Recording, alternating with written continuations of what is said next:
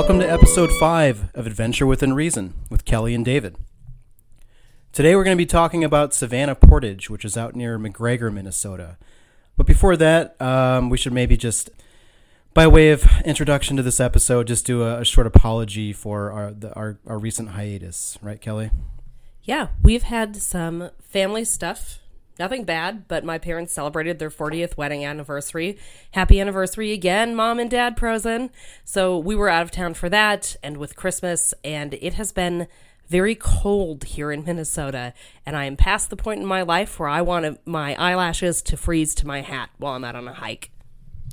Yeah, between the holidays and weather and family stuff, it hasn't been hiking has not been our first priority the last few months. And yeah, I'll just say, speaking personally, or maybe piggybacking on what you said a moment ago, Kelly, anything below 0 degrees is kind of a no hiking day for me as well at this point in my life. I'm happy to get out there and hike when it's cold, but once it gets, 30 mile per hour wind chill and, temperature of -10, it's like, okay, that's kind of a reasonable cutoff for me. So, but I still apologize for the lack of episodes for our podcasts the last few months, but look at it this way. As we get closer to spring, we're going to be having a lot more episodes on average. So if you like listening to us talk about Minnesota State Parks, just stick around, because we're going to be talking about a lot more with greater frequency very, very, very soon. So, but today we're going to be talking about a winter hike we did just yesterday. It's February of 2022. And is it too self-indulgent to let people know that it's my birthday today? So we had a little... I was going to edit it in at the end of this episode if you didn't say anything. Oh, okay. Well, I'm happy to toot my own horn. I turned 37 today, so as a little birthday gift to myself, and just a fun time for both of us, we decided to get out of town this past weekend. We took a short little road trip up to Duluth, stayed with a friend nearby. Yeah, one day it was too cold to do any hiking, so we just kind of putzed around Duluth and had a good time getting some R&R. The following day, it was about 30 degrees warmer, so we were able to get out and take a drive out to near McGregor, not quite McGregor proper, but near McGregor, Minnesota, and visit Savanna Portage. And any other Duluth anecdotes you want to share with the people, Kelly? So shout out to friend of the pod, Jess, for putting us up for the weekend, and also for turning us on to a really nice city park in Duluth. So if you haven't been up to Duluth, you could hike their city park system for a day. It's really extensive. The parks are beautiful. You feel like you're out in the woods. We went out to Chambers Grove City Park. I almost said State Park there. And we did a very fast walk on that, -35 with the wind chill day. And it was really beautiful. It was quiet. I wouldn't have known that we were in a city. It was next to the St. Louis River, I think. You'd have to double check me on that one. But just a gorgeous little city park. So I want to really plug that park today. Yeah, for sure. We're definitely very very privileged to know someone who works with the Duluth park system and was able to kind of turn us on to a little hidden gem, sort of tucked away in like the southwest corner of Duluth, sort of on the outskirts of town. And yeah, it was a great short little hike. Nothing like the hikes we normally do at state parks. I don't know. We were there for maybe like half an hour or something. Just less than a mile. Yeah, less than a mile, but that's okay. It's not about endurance. It's not about necessarily challenging yourself, physically. It can be if you're that kind of person, a more athletic person. But Kelly and I think it's fair to say, are not the most athletic people in the world. And yeah, everyone has their own preferences, their own goals for what they're trying to get out of a park system, whether it's state park or city park or something else entirely. But our Duluth visit was short and sweet, but a lot of fun, and definitely a sort of a good way to get back into hiking, because we haven't been doing a lot of hiking this winter, as we alluded to earlier. So it's good to get back out there. And thanks again to Jess for turning us on to, what was it called? Chambers Grove, I think. Chambers Grove, something like that. So yeah, that being said, Kelly and I had a short little bit we wanted, or just a short little sentiment we wanted to put out there about sort of the pros and cons of getting out and hiking in winter. Obviously, you're not going to be looking at flowers in winter. You're not going to be looking at the foliage on the trees, because everything is in that hibernation phase. But I just want to put out there, I want to encourage listeners, whatever degree of intensity you sort of put yourself at in terms of hiking. Some people are hiking in the middle of winter when it's sub-zero. Other people, they do a half-mile hike, and that's kind of good enough. And neither of those is better than the other. Everyone has to figure out their own comfort level for appreciating the outdoors. Kelly and I just want to encourage people to, whatever extent they're comfortable with, get out there and appreciate the outdoors, appreciate the natural world, appreciate all the creatures in it. Just do what you can to hike in winter in a way that is not going to make you uncomfortable or potentially put you in a dangerous situation where you're trapped on a tall hill or something and it's covered in ice and you don't have the proper equipment to get back down, which that's a story for another day. So that happened to us at Whitewater State Park last winter. But anyway, in regards to Savanna Portage, I guess we were sort of inspired to talk a little bit about the importance of getting out in winter and hiking and appreciating the natural world. And Kelly, you wanted to talk about the importance of silence. Sure, but before I get to that, I just have some quick, if you're going to go out winter hiking, do make sure to call your state park to see if the trails have been groomed for winter hiking. Otherwise, you could find yourself in sort of a sticky situation like we did this weekend. It was less of an adventure within reason and more of a misadventure within reason, but we'll get there in a second. But David's right. I do want to talk a little bit about the importance of silence today. So if you are a city dweller like David and I are, our lives are very rarely silent. We live in an apartment building. We can hear the kids down the hallway crying. We can hear our neighbor next door when he's laughing at something. There's constantly sirens. We can hear train horns, which is strange to me because we're not anywhere near the light rail tracks. We hear dump trucks, all of the sort of noises that are in the background of our everyday lives. And without really realizing it, that can be a really grating experience for us. And silence really helps us to shut down our physical responses to stress. When we are in silence, it lowers our blood pressure, it decreases our heart rate, it steadies our breathing, it reduces muscle tension, and increases focus and cognition. So for me, a real plug for winter hiking is that it is silent in a way that you won't get in the summer.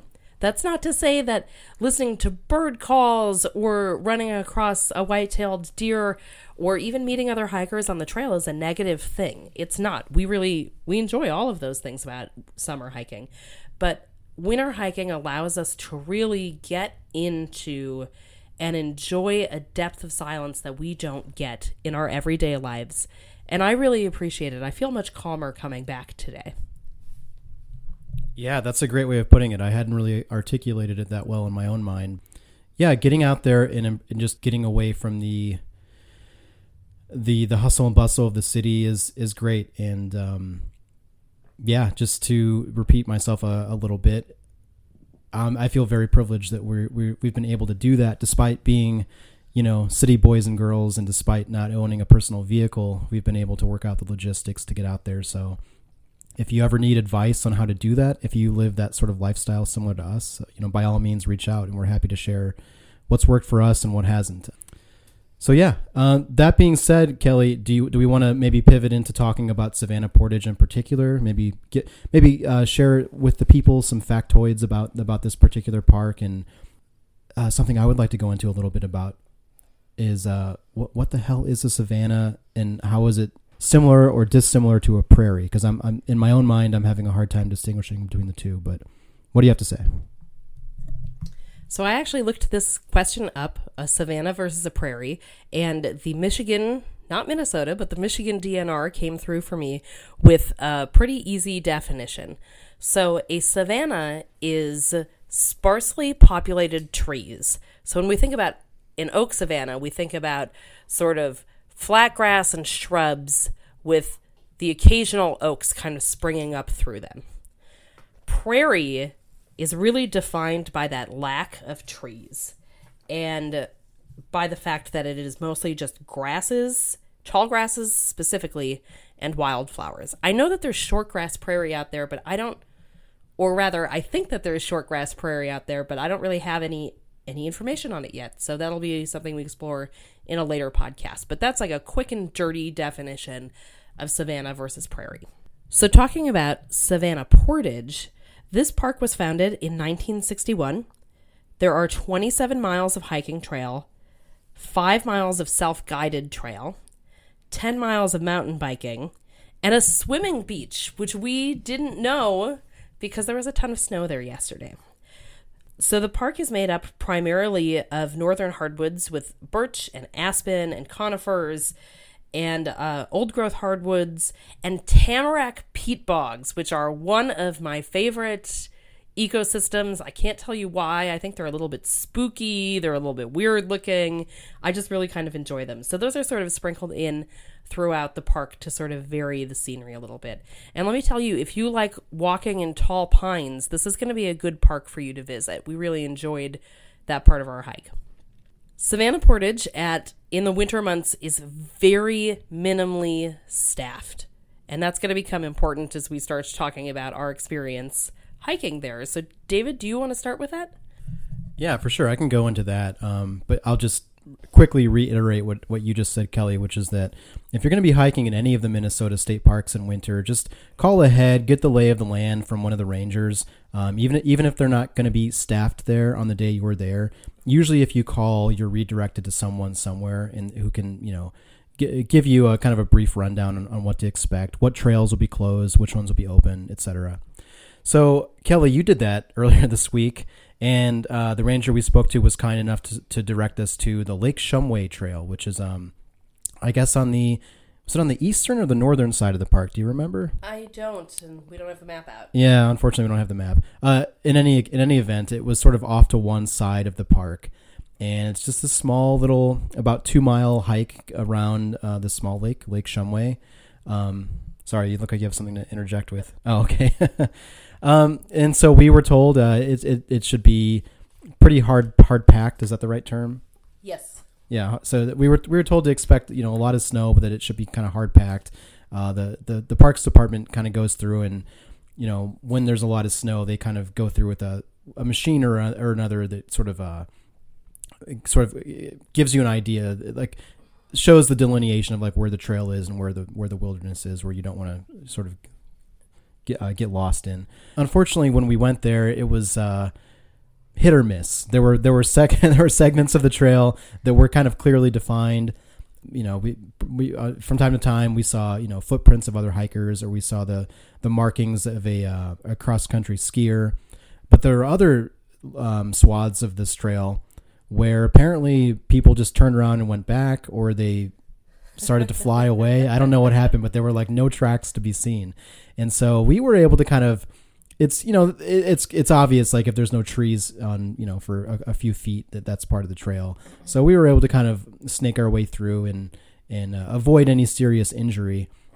But there was a section about maybe a quarter of the way through or a third of the way through where, we were not aware that we were walking on a very narrow little boardwalk that was crossing kind of not the lake itself, but kind of like an adjacent marshy area to the lake.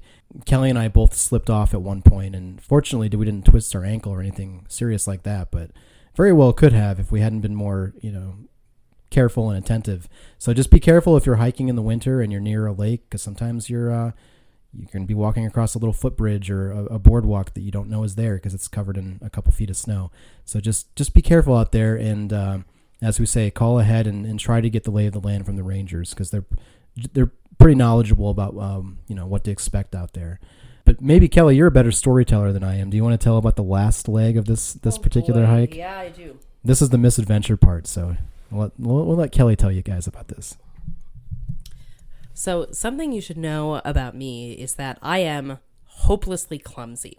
If David and I are walking side by side down a flat level road, I will trip over my own feet and almost wipe out, and he'll just, be walking like a normal person.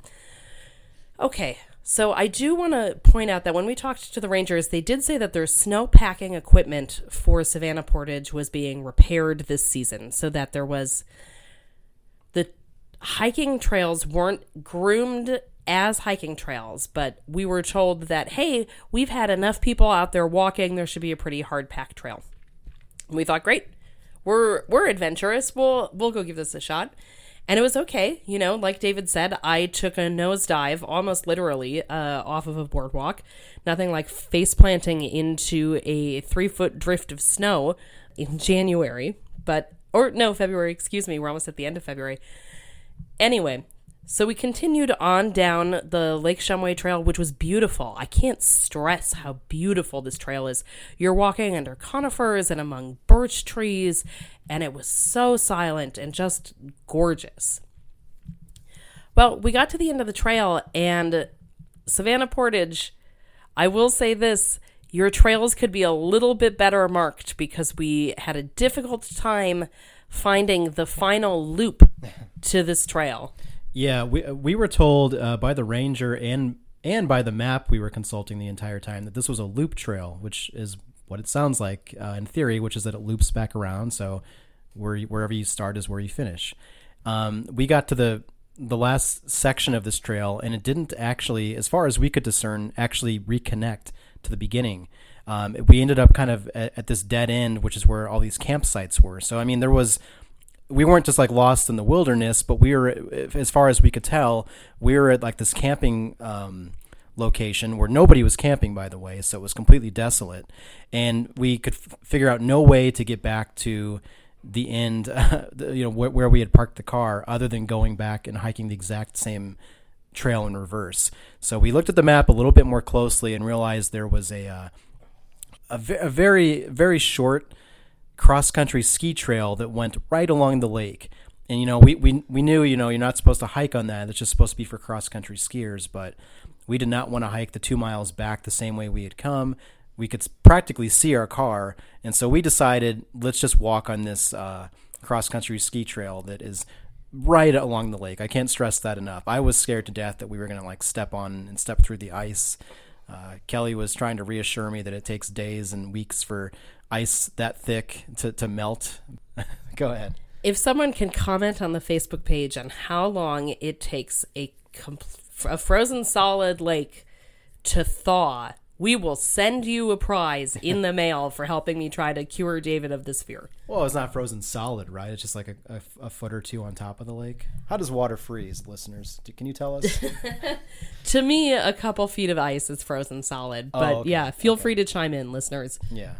So, I mean, maybe we built up the conclusion of this hike a little too much, but in the moment it was pretty scary for me, and I think for Kelly too, because we're on this cross-country skiing trail that there's very little indication anyone has used in recently.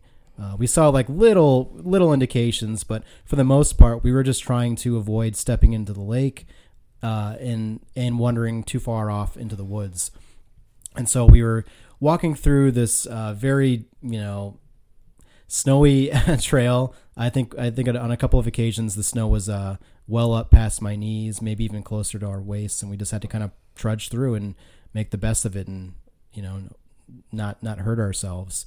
And then as we got closer, we realized, okay, we're not actually really in any danger. We can kind of see the boat landing, which is adjacent to the parking lot where we had parked, and we realized, okay, it's going to be okay. We had a little hug, and we realized that we're very much amateurs out there. And that's okay, because every time you hike a park, you get a little bit more experience. And we got back to the car, and poor Kelly's boots were just soaked through with snow. Somehow snow had gotten down into her boots, and then at that very moment when we got back to the car, feeling simultaneously defeated and also victorious that we didn't get hurt, 2 or 3 SUVs of serious hikers pulled up. And I don't think they realized the predicament we had just gone through, but they kind of got out with their fancy schmancy cross-country skis and proper athletic gear. And we didn't really openly say this, but I realized, okay, that we're definitely toward the if you were to kind of chart a spectrum of Minnesota State hikers, we're definitely toward the inexperienced end of that spectrum. But that's okay, because we have fun getting out there, and it's obviously cathartic and therapeutic and all that to get out there, get away from the noises of the city and all that, and just appreciate the importance of silence, as Kelly told us about earlier. So all in all, this was a fun trip, despite the that misadventure toward the end. But yeah, I don't know what's the lesson from this hike, Kelly. Well, one, we definitely experienced instant karma for being on that little bit of cross-country ski trail, because David and I are hobbits. We're 5'3". We both are. And 5'4", be fair. Oh, 5'4", excuse me. But, we're hobbits. Proudly so. The drifts were definitely up to my hips in a couple places. And also, just because I come from a family of cross-country skiers, the cross-country ski trails there are not groomed, so it's not like we just, blitzed our way through the equivalent of the Berkey Trail. Well, we're both a little more conscientious than that. So, as far as the rest of the hike goes, and this park in particular, I can say that we're really excited to return in the summer. And especially for me to try out that swimming beach after being, like I said, hip deep in the snow drifts there this weekend. Yeah, I don't know that I have really anything to add to this. Just that this, the impression you get of a park in winter is kind of a mixed bag, because obviously there's a lot more that the park has to offer in the warmer months. It goes without saying, I know, but this is definitely a park that, despite this misadventure, I'm eager to go back to. Apparently, it's one of the best sites in all of Minnesota to find a lot of the sort of rare native wildflowers, like lady slippers, which, incidentally, are lady slippers like the state flower of Minnesota? Yeah. Yeah. I think I read somewhere that Minnesota has the only orchid as its state flower. I could be totally wrong about that. You're right. Oh, I'm right. Okay. That was on the Savanna Portage page. That was on their page. Okay. I thought I had read that somewhere. So yeah, definitely in the summer, this would be, or I guess spring more so for the lady slippers. This would be a great location to hike and visit if you're just interested in seeing those flowers. This will definitely be a great location to visit in the spring and summer months. It goes without saying, I hope, that going to see lady slippers and things like that and other kinds of wildflowers are a draw for a lot of these parks. But again, just to reiterate, it's good to get out there in winter and appreciate these parks for a variety of reasons. There's fewer people out there. It's a different experience when you're not surrounded by dozens or maybe even hundreds of fellow hikers. It's a different experience to get out there and just appreciate the silence of it. Yeah, I guess that's maybe a good note to end on. All right. Thank you, everybody, for listening. And remember, drop us a comment on the Facebook page to tell David how ice on lakes melts in Minnesota. Until next time, I'm Kelly. I'm David. And this was Adventure Within Reason. Have a great week, adventurers.